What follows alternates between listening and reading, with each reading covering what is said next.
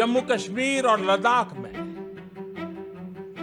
एक नए युग की शुरुआत हुई है। This is India's Prime Minister Narendra Modi on August 6 last year, speaking after his government formally annexed the part of Kashmir it administers. The Indian state since 1947 has attempted to merge the internationally disputed region into its territory. It resulted in a confrontation that morphed into a full-blown revolt in 1989. India deployed over 500,000 soldiers and was accused of using torture and forced disappearances and even rape as a weapon of war to crush the movement.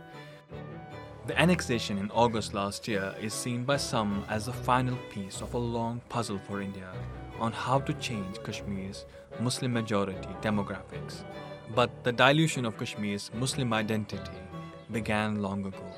Every imperial state in history has tried to control those regions that have refused to be controlled by the imperial authorities through different mechanisms, and one of them have been depopulation. Hindutva parties, including RSS, from the very beginning have called for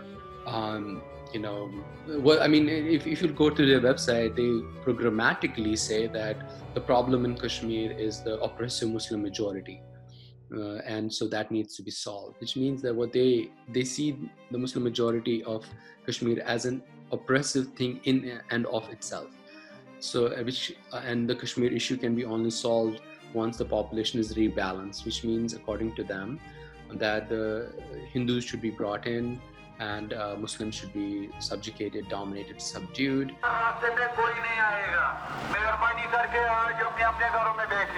The stranglehold continues.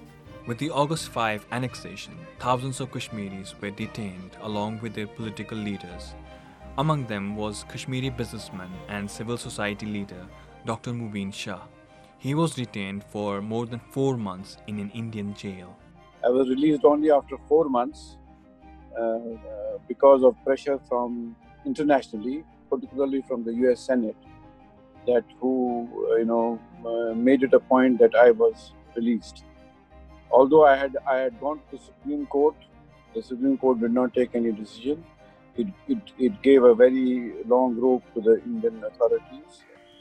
The disputed region was reduced into a black hole of sorts. The military were on the streets, phones and the internet were shut down, and the fragile economy tanked, leaving those that remain with few options. Most of us probably will be forced into exile. They probably have to move out of this place because employment space and education space is shrinking for them. Already more than 30,000 domicile certificates have been issued, which means a lot more people are going to grab these opportunities, which were first only reserved for people of J&K. A common refrain in this part of the world is Kashir Chuzan Sharp. Kashmir is cursed. Add to the law change and the ramifications of the decision, a killer pandemic. You can see why people here feel fate is against them. Now the stones hit the converse and they fired on the child. Life has become so cold and these oppressors are wild. But with the dream in our blood, we will fight. With the dream in our blood, we will fight. And it is through measures ostensibly to control the pandemic that India has taken further steps to pursue demographic change. Some have compared the control on movement and mass surveillance to the way the Chinese state subjugates the Uyghur Muslims in Xinjiang. In the last few months, the way the government has been weaponizing the pandemic and also treating, sort of criminalizing the whole disease and using it to further their authoritarian control within the state is an example of how things might go down in the next few years or even months. Like I said, these are all speculations, and I think just to be in this constant state of speculating and just wondering about what is going to happen next is evidence enough that Kashmiris are in this constant state of hopelessness and this continuous insecurity of whether or not ranging from whether or not they're going to live the next day to do they have a secure future or do their loved ones have a secured future.